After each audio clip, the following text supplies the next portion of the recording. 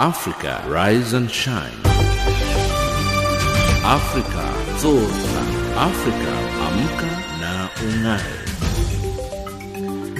Good morning and a very warm welcome to Africa Rise and Shine. This is Channel Africa, the voice of the African Renaissance, and we're coming to you live from Johannesburg in South Africa. We are on the frequencies 7230 kHz on the 41 meter band to Southern Africa and on 15255 kHz on the 19 meter band to Far West Africa, as well as DSTV's audio bouquet channel 802. I'm Lulu Gabu in studio with Anne Musa, Amanda Machaka and Figileni Wati. In our top stories on Africa Rise and Shine at this hour, Lesotho's Congress for Democracy Secretary General resigns. The whereabouts of two South Sudan activists remain unknown, and Pastor Mawarire arrested on return to Zimbabwe from the U.S. In economics news, Ivory Coast unrest makes cocoa grinders rethink investments. And in sports news, World Anti-Doping Agency happy with Kenyan progress. But first up, the news with Anne Musa.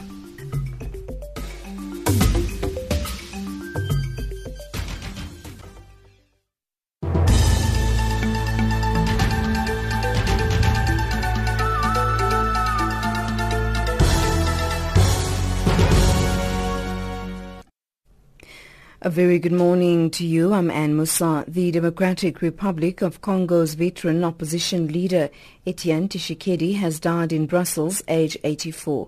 Tshisekedi was a pivotal figure in Congo whose history has been marked by foreign intervention, civil war, coups and authoritarian rule. He stood up to Mobutu Sese Seko, who ruled the country then known as Zaire for more than 3 decades, before Mobutu was overthrown by Rwanda, Uganda and other forces.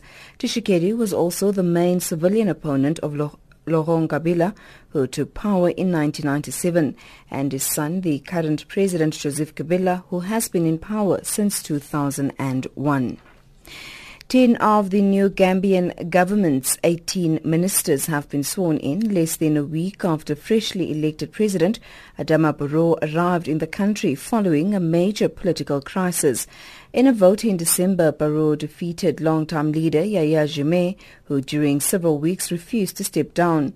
Barrow last week chose a former minister of Jammeh's government as vice president, Fatoumata Tambajang. She has been described as the woman who persuaded the Gambia's divided opposition parties to club together and field a single candidate in the election, which Barrow eventually won. Minister in the South African presidency, Jeff Radebe, says Cabinet will study the report into the deaths of 94 psychiatric patients before taking action. Health Ombudsman Malekapuru Mahobo's report reveals the patients died between March and December last year due to the Gauteng Health Department officials' negligence and flouting of departmental procedures. Speaking briefly to reporters on the sidelines of a cabinet summit, Radebe said commenting on the issue now would be premature. Meanwhile, the bereaved families say legal recourse is the only acceptable redress for their loss. Christina Ngumalo's sister, Virginia Machapela, is one of the victims.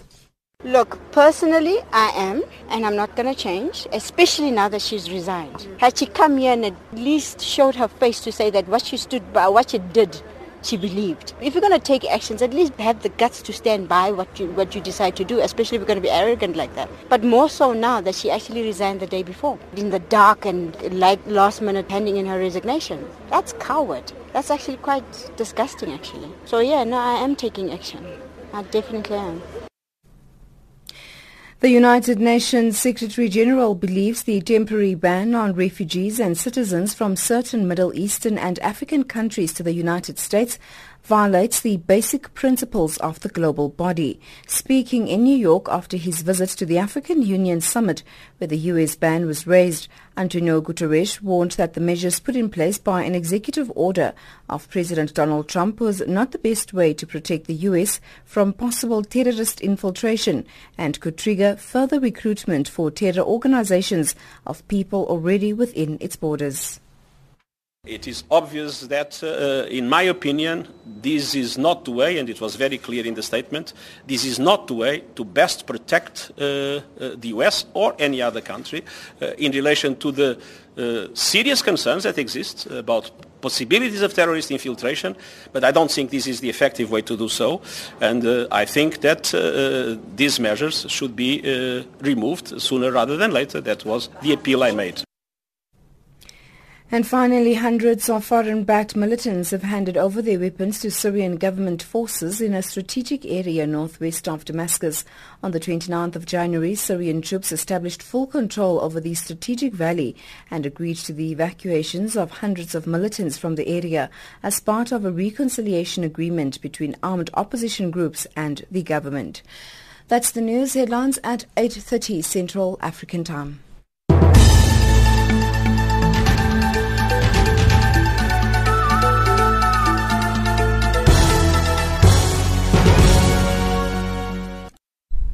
Thank you, Anne. It's 8:05 Central African Time and you're listening to Africa Rise and Shine. We're coming to you live from Johannesburg in South Africa.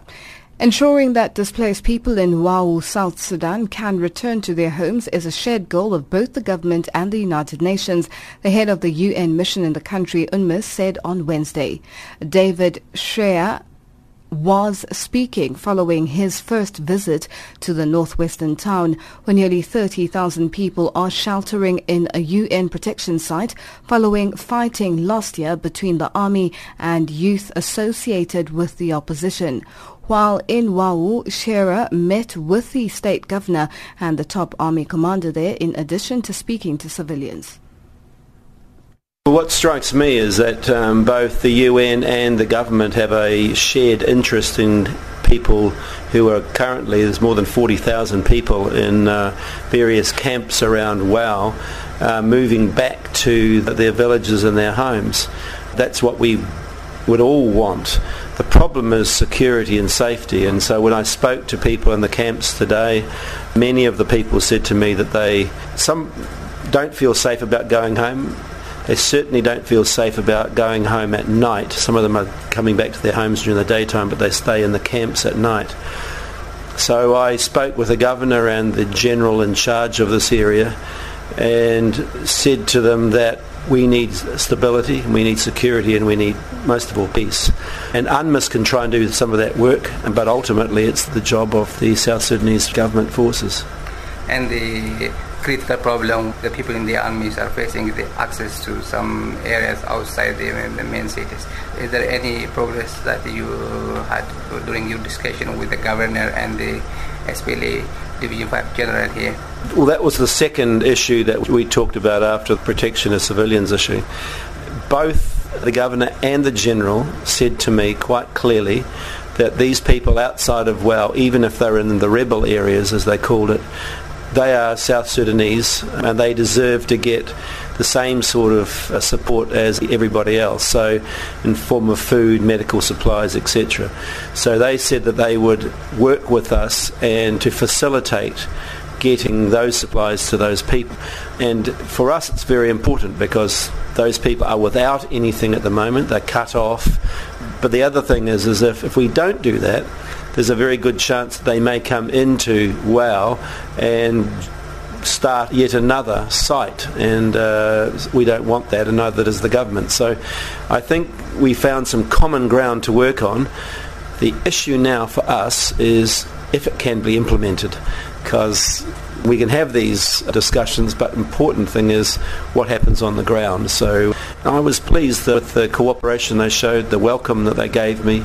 I was very happy with that, and looking forward to coming back and just seeing how much progress we can have made. And the most frequently asked question by South Sudanese here is about the exact dates of the deployment of the Regional Protection Force. Is there any update from the UN side here? Well, it's on schedule as far as I know. I know there were some people who were due to come in a few days ago and to make a first reconnaissance of the area. People from Rwanda, we had a bit of trouble with their visas. We're also still in discussions with the government just to get confirmation on a second piece of land that we need to have. We can't just come in as an outside force and just take up residence anywhere. We've got to have that land secured. So there's a few technical issues, but every conversation I've had with senior people within the South Sudanese government, and I've met twice now with President Salva Kiir. Both times he has said, yes, we're ready. So it's just a matter of getting these technical issues cleared up, and we should be okay. And lastly, if you have any message for the people of South Sudan. When I move around, I realise that this is a very new country. It's only a little over 5 years old. All new countries, when they're starting, have problems. For us in the UN, we are here to support and help the people of South Sudan to bring peace, to work with the transitional government of national unity. And I would like to think that sometime in the not too distant future, South Sudan will be at a stage, or UNMISS will think we're not necessary anymore. This government is growing and surging ahead and there's no role for us anymore. That will be a happy day for me. That was David Shearer, United Nations Mission in South Sudan, speaking to UN Radio's Stanley Gabriel Lassi. It's 8:10 Central African Time, and you're listening to Africa Rise and Shine.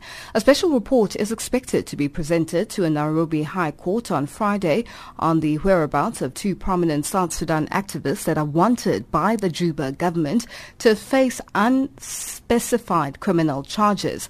The activists have been missing for nearly 2 weeks. Already, the Nairobi High Court has officially stopped their deportation to Juba. James Shimanyula has more. The two prominent South Sudan activists that have been missing in Nairobi are Dong Samuel Luwak and Agre Idri. The activists have been strong critics of President Salva Kiir's government in Juba. Before they went missing, intelligence reports indicated that the Juba government had sent a secret military agent to Nairobi to look for the activists and ask the Kenyan government to deport them the way they did in December last year when they deported James Gadet Dak, spokesman for South Sudan rebel leader Riek Machar. The presentation of the special report to the Nairobi High Court on Friday comes shortly after Judge Luka Kimaru gave 2 days to a lawyer representing the Kenyan government and the lawyers appearing for the missing activists to provide a report containing concrete information on the whereabouts of the critics of the Juba government. Harun Ndubi is one of the Kenyan lawyers representing families of the two missing critics of the Juba government.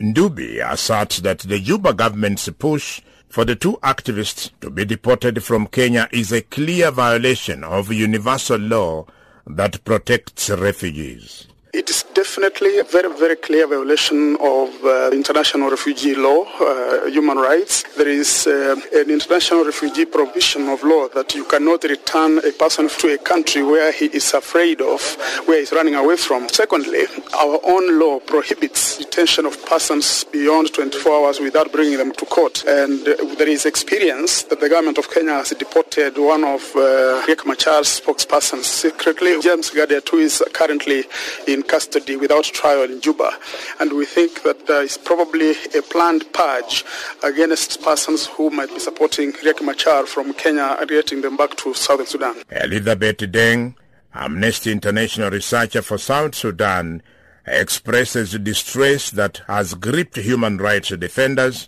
and relatives of the two missing South Sudan activists, Dong Samuel Luwak and Agre Idri. It's extremely distressing now that 1 week after they disappeared, there's still really no concrete information about where exactly they could be. We were, concerned that they would be deported to South Sudan based on what happened with James Gadet. We know Gadet, since his arrival in Juba, has been held in arbitrary detention without charge and solitary confinement in conditions that amount to ill treatment and likely torture.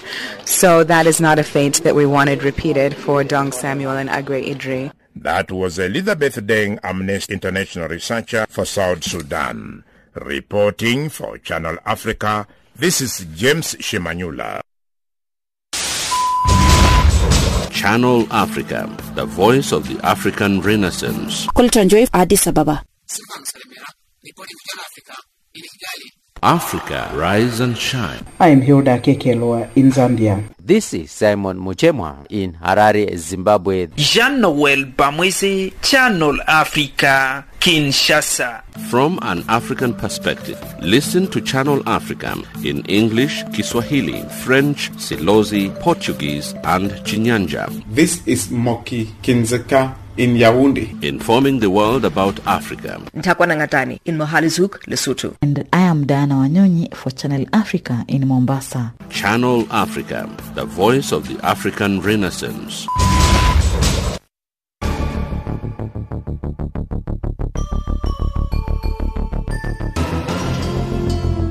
We have great news for you. Channel Africa has gone mobile. If you have a cell phone, you can now download the mobile app for Android. You can get it on Google Play. Get the latest news from Africa. Get the Channel Africa app. Channel Africa, the voice of the African Renaissance.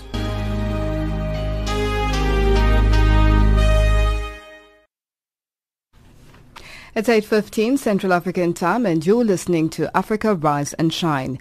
The African Union has held a solidarity conference for the Central African Republic. The event, attended by representatives of African countries and members from the international community, is aimed at mobilizing support from within Africa to support the post-conflict reconstruction of the country. Coletta Wanjohi reports. The Central African Republic experienced more than a decade of recurrent crises that have severely altered the socio-economic, institutional and security foundations of the country. The African Union has held a pledging conference for the Central African Republic. The African Union Commissioner for Peace and Security, Ismail Sergui, says the conference held at the AU Commission in Addis Ababa, Ethiopia, intends to complement the financial commitments made at the International Donor Conference held on November 17, 2016 in Brussels. This is the Africa Solidarity Initiative, which means Africans supporting Africans. And this is very important as we are looking to implement African solutions to African problems. So the idea was really to support the program of the government that was highlighted here with 3 windows. That's peace and security and stabilization, which includes security sector reform, DDR, justice. The second window was about rehabilitating all the institutions, health, schools, roads, and the third one was about development. Commissioner Sergui says in the course of 2017 there will be more programs and events further targeted at mobilizing support across the continent from key stakeholder groups such as the private sector and the African philanthropist foundations. We want really to create the process. Maybe this conference is just a starting process to have this support of Africans to their sisters and brothers in CAR. The other bold initiative that we are taking in few days, that is to promote an initiative taken by Africa Union, the CRC grouping, and ICRGL, with the support of Angola, Congo, and Chad, in order to support the democratically elected president and his government, to stabilize the country, in bringing all the armed groups that are still acting in the country to sign a peace agreement with the government. The African Union Commission, in collaboration with the government of the Central African Republic, will establish an in-house mechanism to follow up on the pledges and commitments and report on achievements and challenges of the effort. Coletta Wanjohi for Channel Africa Radio in Ethiopia's capital, Addis Ababa.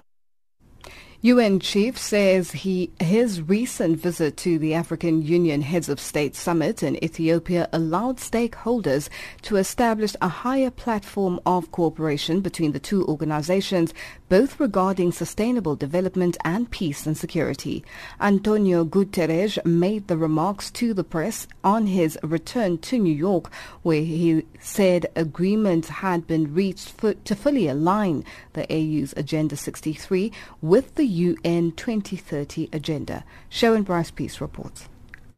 Guterres says discussions range from the implementation of the peace deal in South Sudan to the situations in the DRC, Burundi and Mali, and pointed to recent examples as demonstrating what was possible in Africa. What the Gambia episode has demonstrated is that when the neighbors of a country are together, when the sub-regional African organization is united, and the African Union is united, then it is possible for the Security Council to decide, it is possible for action to be taken, and it is possible for democracy, human rights, and the freedom of peoples to be defended.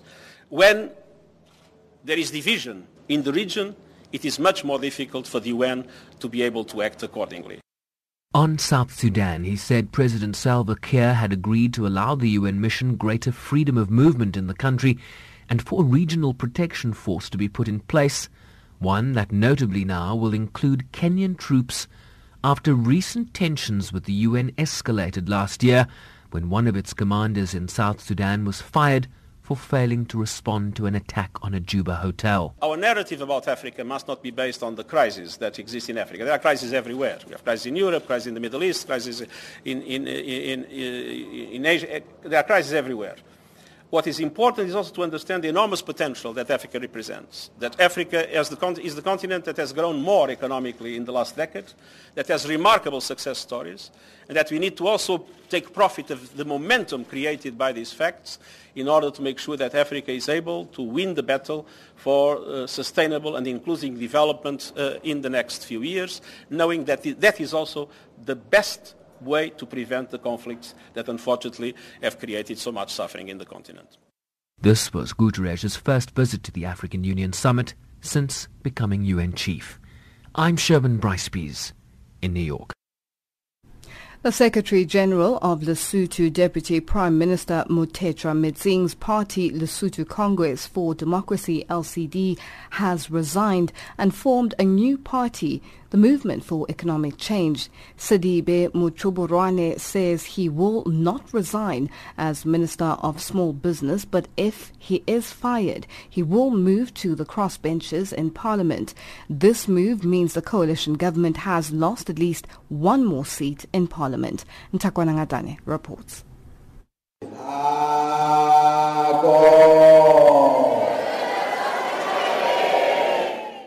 After months of speculation that Sidibe Muchoborwane is leaving LCD, it has finally happened. He says LCD elders tried in vain to mediate, but now he has formed a new party, Movement for Economic Change. Sidibe Muchoborwane. I've left the LCD because there was a perception or the understanding that as an individual, I was accused that I'm growing faster than the way the party is growing. Besides that, there were people who were uncomfortable with the reception that I received from the masses. In a space of a month, 3 new political parties have broken away from 3 major parties. The conundrum in this one, however, is that Muchoborwane is still a cabinet minister. So if he resigns from a party that is part of the coalition, does he stay in that coalition or does he leave? The coalition agreement sets out a ratio of cabinet posts based on the number of seats each party has in parliament. The next few days will determine whether LCD wants Muchoborwane in or out of that coalition. I'm still the minister and I'm still willing to serve His Majesty's government. It's just that I've separated with LCD and I've formed the new party that I'm leading. But if the Prime Minister and his deputy so wish that I quit this position that I'm holding now, then I will move. In Parliament, I will have to write to the Speaker of the National Assembly and then indicate that I need to sit on the gross bench. If they rope me in, I will not have a problem. But if he stays on as minister, it means the coalition government will now have 8 parties and the agreement may have to be redrawn. If he goes, it means the coalition government has at least 1 seat less in the National Assembly after the Prime Minister's party also split. But he maintains he has 4 other proportional representation MPs on his side. Proportional representation seats can't cross the floor, but in a secret ballot, they can vote any way they want.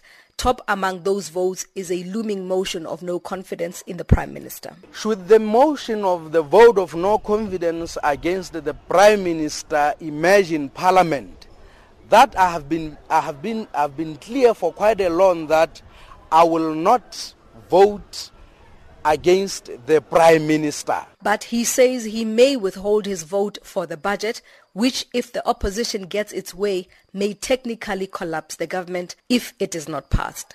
I'm Takwana Ngatani in Maseru, Lesotho.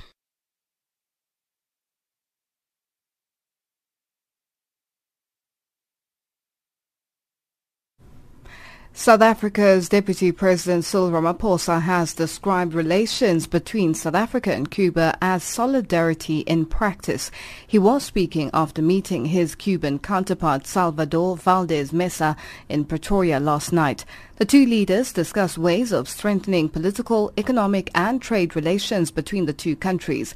Vice President Valdez Mesa also paid a courtesy call on President Jacob Zuma. Political correspondent Ntebo Mokobo has more. The Cuban healthcare is widely respected and is seen as a model for developing countries.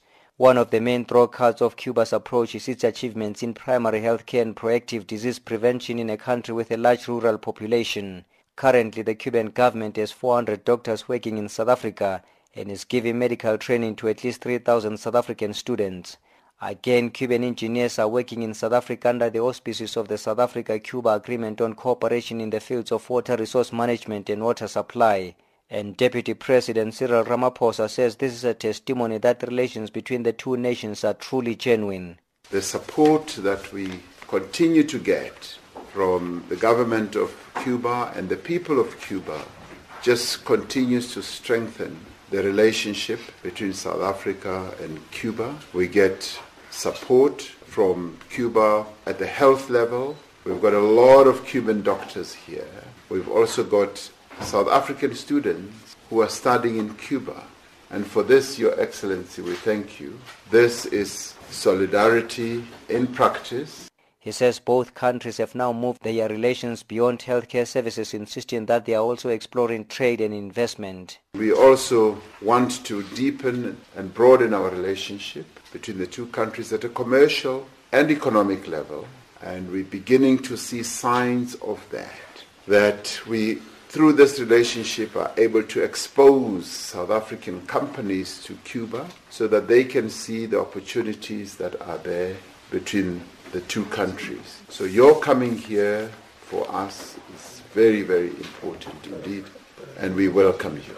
And speaking through an interpreter, Cuban Vice President Salvador Valdez Mesa says his government stands to benefit from South Africa's sound and reputable financial system. Deben de ser las relaciones sur-sur. The relations of cooperation between South Africa and Cuba are an example of how South-South cooperation should be. And we have come also to explore new areas of possible cooperation, mainly in the trading and economic activities. We are involved in the updating of our economic model. There is no doubt that there are experiences that we can learn from South Africa. Como es la ley de empresa, such as the company's law, inteligencia financiera, financial intelligence, y puede haber otro campo, digamos, como el tema relacionado con las energías renovables. And there could be some other fields such as renewables. Vice President Mesa's visit remains historically and politically significant as Cuba is synonymous with the liberation of South African people.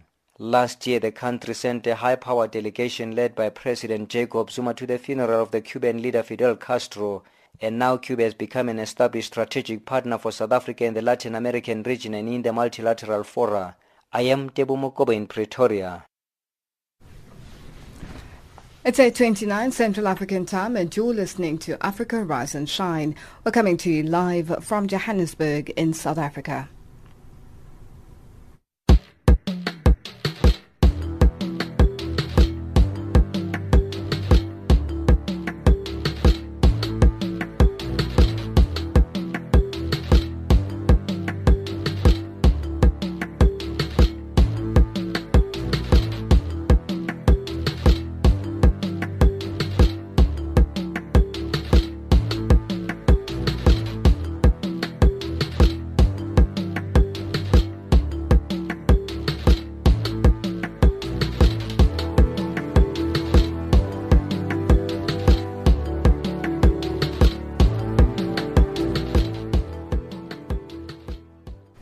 Our headlines up next with Anne Musa.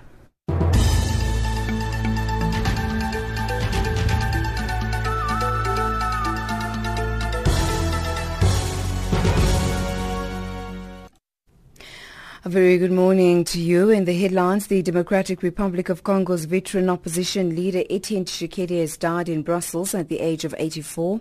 Hundreds of foreign-backed militants have surrendered their weapons to Syrian government forces in a strategic area northwest of Damascus. And the South African Medical Association wants the former Gauteng Health MEC Gredani Mahlangu and senior health officials to be held criminally liable for the deaths of 94 mental health patients. Those are the stories making headlines.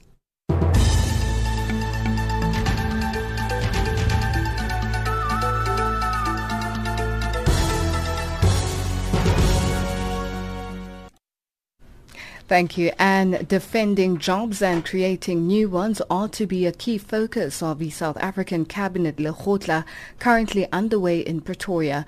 The 4-day meeting is co-chaired by President Jacob Zuma and his deputy Cyril Ramaphosa and is attended by ministers and their deputies, directors general, as well as representatives of the South African Local Government Association, SALGA. Ndebo Mogobo is there and filed this report. Minister in the Presidency Jeff Radebe says all efforts to save existing jobs and creating new ones, especially in the poultry industry, will find resonance in the discussions of the Cabinet Lekgotla. It might arise as part of the 9-point plan in order to reignite our economy. So those issues are very much part of the life and blood of what the Department of Agriculture is doing. So in this report, it might arise. At the end of its Lekgotla last week, the ANC urged government to bail out poultry industry in a bid to save jobs and increase food security and production. South African chicken producers, including Rainbow Chicken, are set to retrench over 3,500 workers as they struggle under heavy competition from cheap imported chickens from the European Union countries. ANC Secretary General Gwede Mantashe said government should be protecting and incentivizing domestic industries. We've been reading about many of the poultry farms being closed because of the heavy imports and dumping of poultry in our economy. We say the state must actually buy those poultry farms that are being sold and closed down and continue producing. That will not only require the state to buy, it will also means the state will have to find new markets for the poultry that is produced in those farms. The state of the economy, ensuring inclusive growth and fast-tracking the land redistribution are other issues that will feature high on the agenda. The Cabinet Lekgotla comes at a time when the country is witnessing slow growth, and Minister in the Presidency Jeff Radebe says the 4-day meeting will reflect strongly on achieving radical socio-economic transformation as resolved at the ANC's National Conference in 2012. Amongst the issues that are going to be discussed as well is the labor-intensive programs of government, as well as the issues around the priorities of investment. As you know, that the President convened what we call the Invest South Africa with about 40 priority projects. So this is what is going to be happening in the next few days. The meeting comes hot on the heels of the ANC NEC Lekgotla, and Minister Radebe says the outcomes of that meeting will feed into their deliberations over the next few days. Government is not just a generic government, it's an ANC government. So the deliberations and the conclusions of the NEC Lekgotla last week will play a very critical role in the decisions of this. So that is why all the information that came from the NEC Lekgotla is part of the agenda today. The outcomes of this Cabinet Lekgotla will be reflected in President Jacob Zuma's State of the Nation address scheduled for next Thursday. I am Tebo Mokobo in Pretoria. South African political parties and other stakeholders are calling for Gauteng Province Premier David Makhura and his cabinet to resign following a damning report about circumstances surrounding deaths of mentally ill patients. 94 psychiatric patients died and the number may increase, according to Health Ombudsman Professor Malikapuru Makgoba. Makgoba released a report in Pretoria yesterday where negligence, flouting of procedure, maladministration and possible criminal acts were committed. Maluti Obuseng reports. Former MEC and member of the provincial executive, Qedani Mahlangu, tendered in her resignation yesterday, a day before the report could be made public. However, this is not enough for opposition parties in the province. Democratic Alliance has called on senior government officials, including Premier David Makhura, to take collective responsibility of the findings and recommendations of the Health Ombudsman report. DA Shadow Health MEC in Gauteng, Jack Bloom. Well, the DA has asked questions about this from the very start, and I think there is collective accountability as well, because Premier Dave Makhura has defended his health MEC. And look, this was a cost-cutting model, which in fact the Health Ombudsman said has failed to cut costs and in fact has increased costs. I think the issue here is decency of care. I think that frankly the ANC in this province has not shown that they do care. They failed very severely here. Economic freedom fighters have called Gauteng Premier David Makhura to resign. EFF national spokesperson Mbuyiseni Ndlozi says Makhura failed in his duties, therefore he too must resign. As the EFF, we believe that this is a massacre that must be put directly at the feet and the hands of the ANC government. Not only must Qedani, the MEC of Health, resign, she must face criminal charges, but also David Makhura as the Premier must ask himself a simple question. How can so illegal an affair happen right under his nose and he continues to think he can preside over the government of Gauteng? One victim of the recommendations of the report has already bitten the dust. Former MEC Qedani Mahlangu tendered her resignation yesterday, a day before the release of the report. Gauteng Premier David Makhura says Mahlangu's resignation has been accepted.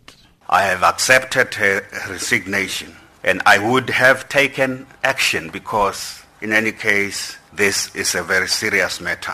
Like all members of the Gauteng Provincial Executive Council or Provincial Cabinet, she fully understood that if something goes profoundly wrong in your area of responsibility and under the area where you have executive authority, you have to take direct accountability. Meanwhile, Section 27, an NGO providing legal assistance to bereaved families as well as mental illness patients who are still in the department's care, says it will institute legal action for recourse against Gauteng provincial government.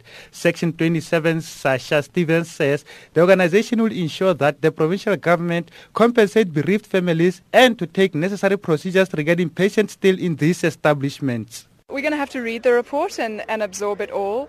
I think there's the potential for further action. What really our clients want is justice for their family members, either who have died in these NGOs or who are surviving in these NGOs despite the conditions. And they need accountability for that, and they also need a plan for where the survivors are going to go from here. So this certainly doesn't end the tragedy of Life Esidimeni, but hopefully it's an important step towards resolving the problem.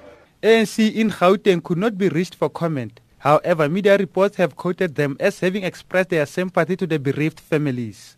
I'm Maluti Ubuseng in Pretoria. It's 8:38 Central African Time and you're listening to Africa Rise and Shine.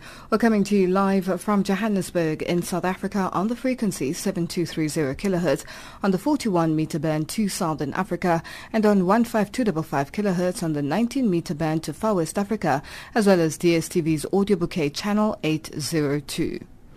A Zimbabwean pastor who led protests last year against President Robert Mugabe's government was arrested at Harare International Airport on Wednesday as he returned to the country after several months abroad. Last year, Mawarire emerged as leader of the This Flag protest movement that quickly grew into the largest demonstration against Mugabe in several years. The pastor fled to South Africa in July and then to the US in fear for his life after being publicly denounced by Mugabe, whose ruthless security forces crushed the protest movement. To find out more on this, Phumelele Zondi spoke to our Harare correspondent Simon Muchema. It's now confirmed Pastor Ivan Mawarire has been detained at the Harare International Airport a few hours ago upon his arrival from the United States. We hear that he had just disembarked South African Airways coming from South Africa on his way from the United States. Upon his arrival in Harare, he was detained. He is a popular person. He is known, and most of the times when he's traveling and even when he's moving around town, wherever he travels, clad in the flag, the Zimbabwean flag, and that is a symbolic way of protest against Robert Mugabe's overstay in power. Now we're talking of 37 years.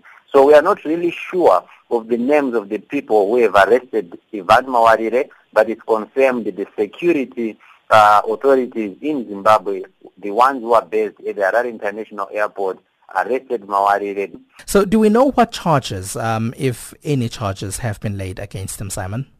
We are yet to know what charges Ivan Mawarire is likely going to, what charges are likely going to be preferred against Ivan Mawarire, but there are people who are human rights activists who are suggesting that the Zimbabwean government has indicated that they want to charge him for subverting a constitutional government. That is, it's an offense. That is slightly below the harshest offense, which is treason. He has been charged with subverting constitutional governance in the past, hasn't he? He was charged with a similar offense, and the court dismissed that offense on a technicality, saying that Mawarire had not been properly charged and that he had been delayed to come to court. By the time they took him into the dock and they leveled these charges against him, the 48-hour period had already expired.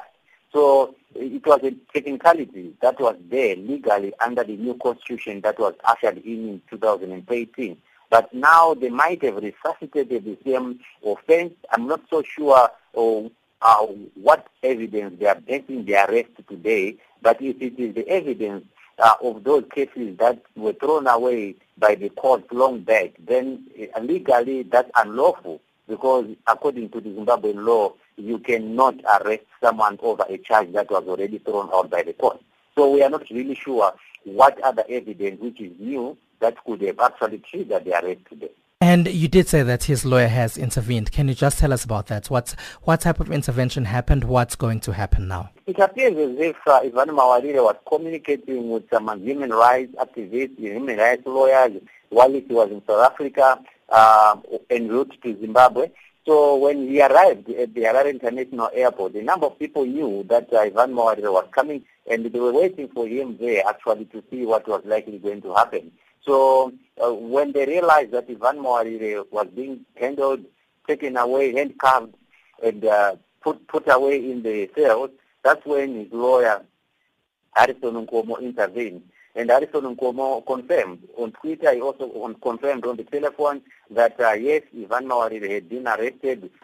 We heard from another lawyer who worked with the Zimbabwe Lawyers for Human Rights, indicating that Ivan Mawarire is likely going to be charged for subverting a constitutional government. We don't really know what the government says or means by a subversion of the constitutional government, because Mawarire has not been in the country, and for quite some time now he has not even been using the social media in protest against Robert Mugabe. So we are yet to know whether it's an old offense or a new offense. But on a technicality, I don't think what is happening now is legal, and Robert Mugabe maybe should explain exactly what is taking place with Ivan Mawarire. That was our correspondent in Zimbabwe, Simon Muchema, on the line from the capital, Harare, speaking to Spumelele Zondi.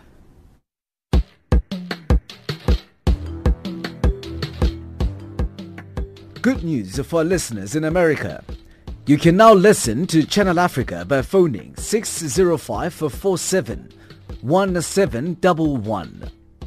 So, if you're a Channel Africa listener in America, simply dial 605-47-1711. Channel Africa, the voice of the African Renaissance.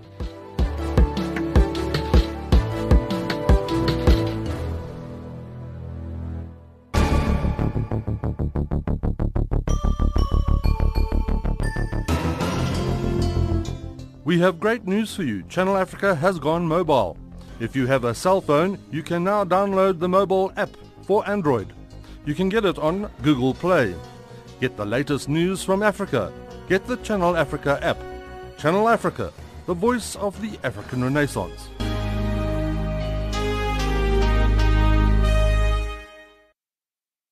It's 8:45 and our economics update up next with Amanda Machaka.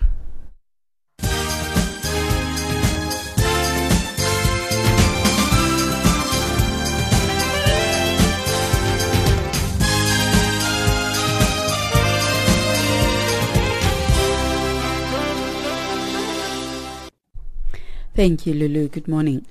Tourism has proven itself as one of the best green sectors supporting Ethiopia in its initiative to tackle poverty, unemployment and development setbacks. For Ethiopia, the development of hotels remain to be the key driving force for the development of the travel and tourism sector's mission to collect $6 billion annually, targeting over 2 million foreign and 15 million domestic tourists in the coming 4 years. Globally, the lucrative industry generates over $3 billion daily. Although travel warnings brought setback for the growing tourism industry in the country, the sector is picking itself from where it falls following travel warning lift from developed countries working on to keep its 10% annual sector growth. Cocoa grinders in Cote d'Ivoire are holding off on new investments after military and social unrest this month, potentially denting government plans to boost processing of the commodity in the world's top grower. The country emerged from a 2002 to 2011 political crisis as one of the world's fastest growing economies, attracting foreign investment into everything from the cocoa industry to breweries and shopping malls. The Ivorian government aims to process half of Cote d'Ivoire's cocoa output by 2020 and is planning to offer tax breaks and fiscal advantages to companies that help it achieve its goal. British MPs have approved the first stage of a bill empowering Prime Minister Theresa May to start pulling Britain out of the European Union. The bill will allow the government to trigger Article 50 of the EU's Lisbon Treaty and formally begin 2 years of exit negotiations by a margin of 498 to 114. It's the first Brexit-related vote in the House of Commons, coming after more than 17 hours of debate, with the second and final vote in the lower house set for next week. The opposition Labour Party has ordered MPs not to block the bill.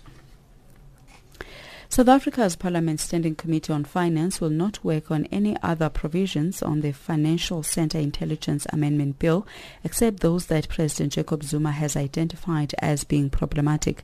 Zuma referred the bill back to Parliament last year, citing reservations on the constitutionality of searches without a warrant.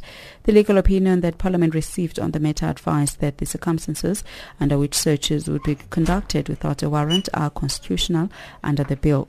Managing Director of the Banking Association of South Africa, Kes Kuvedia, has appealed to the committee to deal with the bill speedily. All right, but the one caveat we would put to you, Chair, is that the urgency to sign this bill is still there.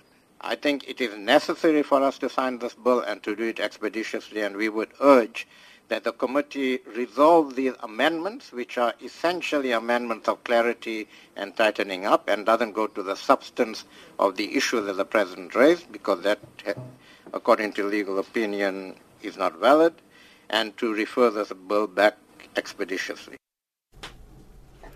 And newly released figures show that South Africa's new vehicle sales rose 3.7% year-on-year to 50,333 units in January. The Trade and Industry Department, however, says its figures show that exports were down 10.3% to 11,659 units. It says this is compared with the same month a year earlier. In your financial indicators, the US dollar is trading at 13.45 South African rand, 10.38 Botswana pula, and 9.85 Zambian kwacha. It's at 0.79 to the British pound and at 0.93 to the euro. In commodities, gold is at $1,214 and platinum at $999 an ounce. And the price of Brent crude oil is at $56.58 a barrel. That's how it's looking this hour.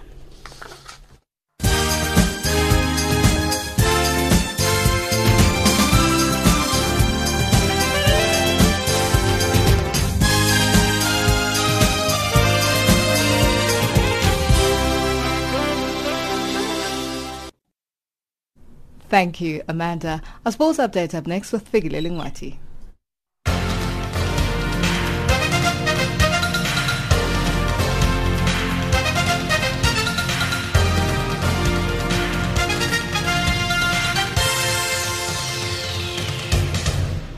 Now, sport update this hour. We begin with netball news. Netball South Africa Chief Executive Officer Blanche de la Guerre is impressed with the improvement made by the national team at the current third leg of the Quad Series in Durban. The semi-professional Proteas showed tremendous progress when they drew with England 48-all in regulation time on Saturday, only to lose 60-55 in overtime.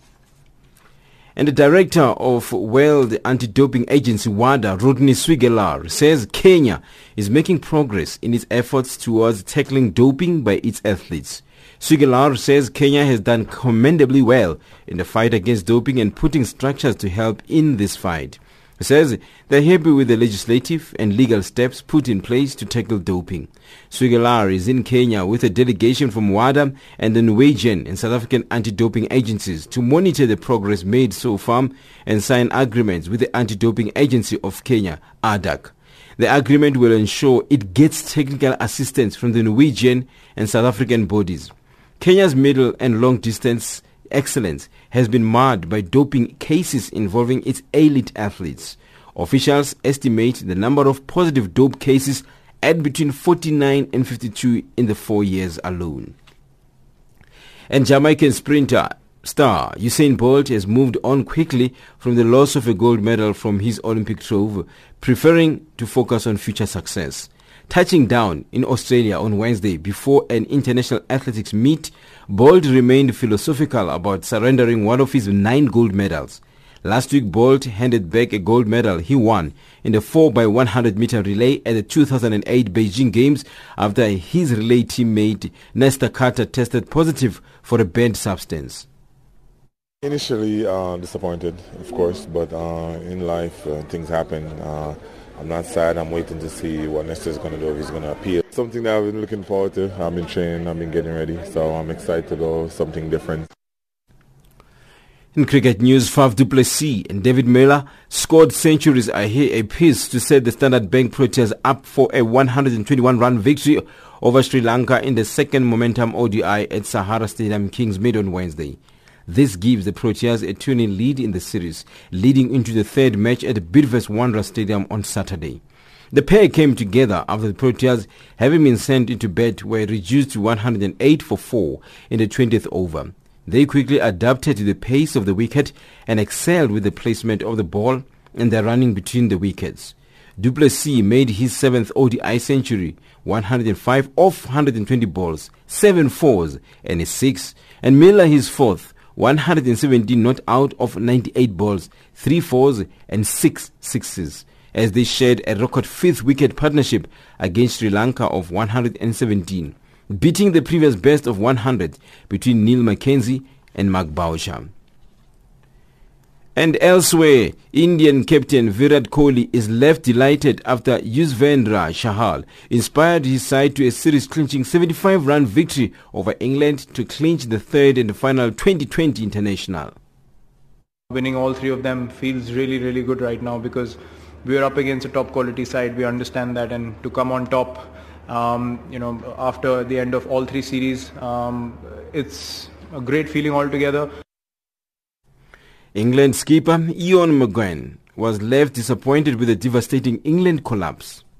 It was very disappointing. We weren't, for maybe 60% of the game, we were competitive and right in amongst it, but fell away terribly towards the end. Committed a cardinal sin of losing 2 in players in 1 over, and that allowed India to build a little bit of pressure. And that's your sport news this hour.